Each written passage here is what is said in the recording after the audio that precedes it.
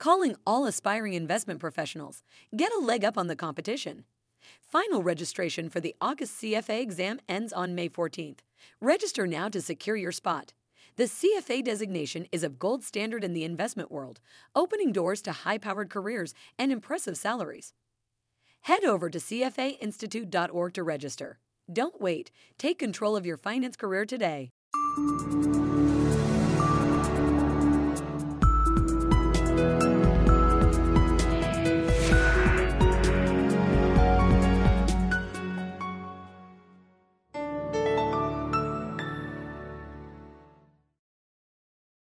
Welcome to another Take 15 interview from CFA Institute. I'm Dave Larrabee, and I'm joined by Kathleen Gaffney. Kathleen is a fixed income manager at Eaton Vance Management, and last year she launched the Eaton Vance Bond Fund, and it's off to an exceptionally strong start. Kathleen, congratulations on your success, and welcome. Thanks, Dave. Good to be here. Launching a bond fund after a 30-year bull market in bonds is going to present a challenge to a self-professed value investor.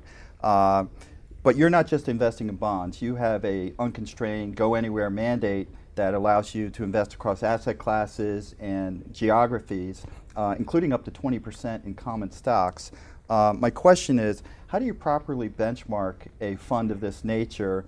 And can you talk a little bit about the risks that are inherent in investing across a diverse asset class mix? Sure. That's a really good question, because there isn't going to be a perfect fit with any benchmark. So generally, I start with the Gov credit as a starting point, that we have a choice as fixed income managers to invest risk-free or with some credit. And so that's the starting point. And really what I'm expressing is the ability to generate return, most often going away from the benchmark. So then it becomes a decision about what's the view on governments and what's the view on credit, and how can we best generate that return. Mm-hmm. Now the fund you manage today is about $500 million in assets, quite a bit smaller than the fund you used to co-manage at, I think, $20 billion at your former employer. Clearly this allows you to be a little more nimble than some of your peers. How big an advantage is this, and what are you doing differently? And what point does size become a problem for a fixed income manager? Well, it's interesting with multi-sector, because I actually think that size isn't so much a problem as the markets and what opportunities they're showing you. But clearly, managing millions right now, it is a big difference. And I would say the biggest difference is the advantage that there is in the current environment. Because when you're looking for value, there's not a lot out there. So it really does require not taking market risk, but really looking for idiosyncratic risk, looking for the companies, whether they're bonds or maybe even stocks, that are going to do well in a global economy that's growing slowly, but where they can lead in their industries and generate good cash flow. Those opportunities are out there, but it requires a very special focus. Mm-hmm. Not long ago, you described the investing environment as the most challenging in 3 decades. How so? Well, it's interesting, because here we are 5 years after the financial crisis, and we are recovering. It's been slow, but it's been steady, and I think we're at an important inflection point where the fundamentals are really going to become very evident. During the last 5 years, however, with low rates, the demand for yield has really quashed the value out of the market. So at a time when it is essentially one of the best times to be taking credit risk, there's no value there. So you've got to really push the boundaries and look at the less traditional areas of the credit markets. Mm-hmm, mm-hmm. So you're on record as saying you think rates are going to go higher in the U.S. than what the futures markets are telling us right now. So how are you positioning your portfolio?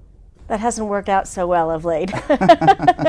But clearly, the longer we go past recovery, the odds do favor higher interest rates. And when I look at the fundamentals, they're improving. So I'm really positioned to take advantage of improvement in the U.S. economy, and I'm doing that by focusing on corporate fundamentals with as little rate risk as possible. There's been weakness in emerging markets, and that's been widely attributed to the Fed's tapering of their bond buying program. Has this sell-off resulted in any attractive opportunities in the emerging markets? Well, it's interesting. I'm a value investor, and when you look at what happened when the tapering talks began last May, the emerging market sectors were hit hard. So you saw a lot of momentum come out of that market. When momentum leaves, it doesn't necessarily mean there's value there. The emerging markets, I think, were perceived as safe havens. And with slower growth rates, that's not the case. But there are going to be opportunities there. We are seeing opportunity in higher quality corporates where you don't take on currency risk, where they're dollar pay. And some of the sovereigns are starting to look interesting because their currencies have depreciated significantly. For other countries, we expect more depreciation to come. So I'm thinking of this as an emerging opportunity. How about Europe? Yields on some sovereign debt in Europe suggest that the worst is over there. From your vantage point, is the recovery in Europe for real? And are there any values over there to be had? I think there's value there. They like to do things their way, which is not the American way. They're a little bit slower, and they're running about 2 years behind us. But I think they've stabilized, and the yields on sovereign debt, particularly Italy and Spain, are really starting to converge, and I think that's a sign of confidence and safety. Even Greece was able to issue recently. Not something that I would call a great value, but great for Greece to be able to tap the capital markets again. I think the values there are more on the corporate side as well as the equity side. So let's talk high yields. Spreads on high yield bonds have narrowed to levels I don't think we've seen since 2007. Is this an area we should be avoiding right now? For the broad market in high yield, if you look at just the structure of a bond, a coupon of around 5% at par, even if it's a great credit, you're not getting compensated for the actual credit risk. And once the curve, which is steep now, when it flattens, there's going to be a repricing. And I don't want to take on that price risk right now. But there are examples of high yield bonds that are trading in the 70s or 80s where you probably are getting paid for the credit risk. And there's probably a fair amount of it. But if you do your work, that's the type of high yield bond I'd be comfortable holding. But to me, it seems like there's price risk and liquidity risk in that market right now. Kathleen, thanks very much for sharing your insights with us today. Thank you for watching. You can access our full catalog of webcasts at cfawebcast.org. Copyright 2014 CFA Institute. This program is designed to give accurate and authoritative information in regard to the subject matter covered. It is distributed with the understanding that CFA Institute is not engaged in rendering legal, accounting, tax, investment, or other expert advice. If legal advice or other expert assistance is required, the services of a competent professional should be sought.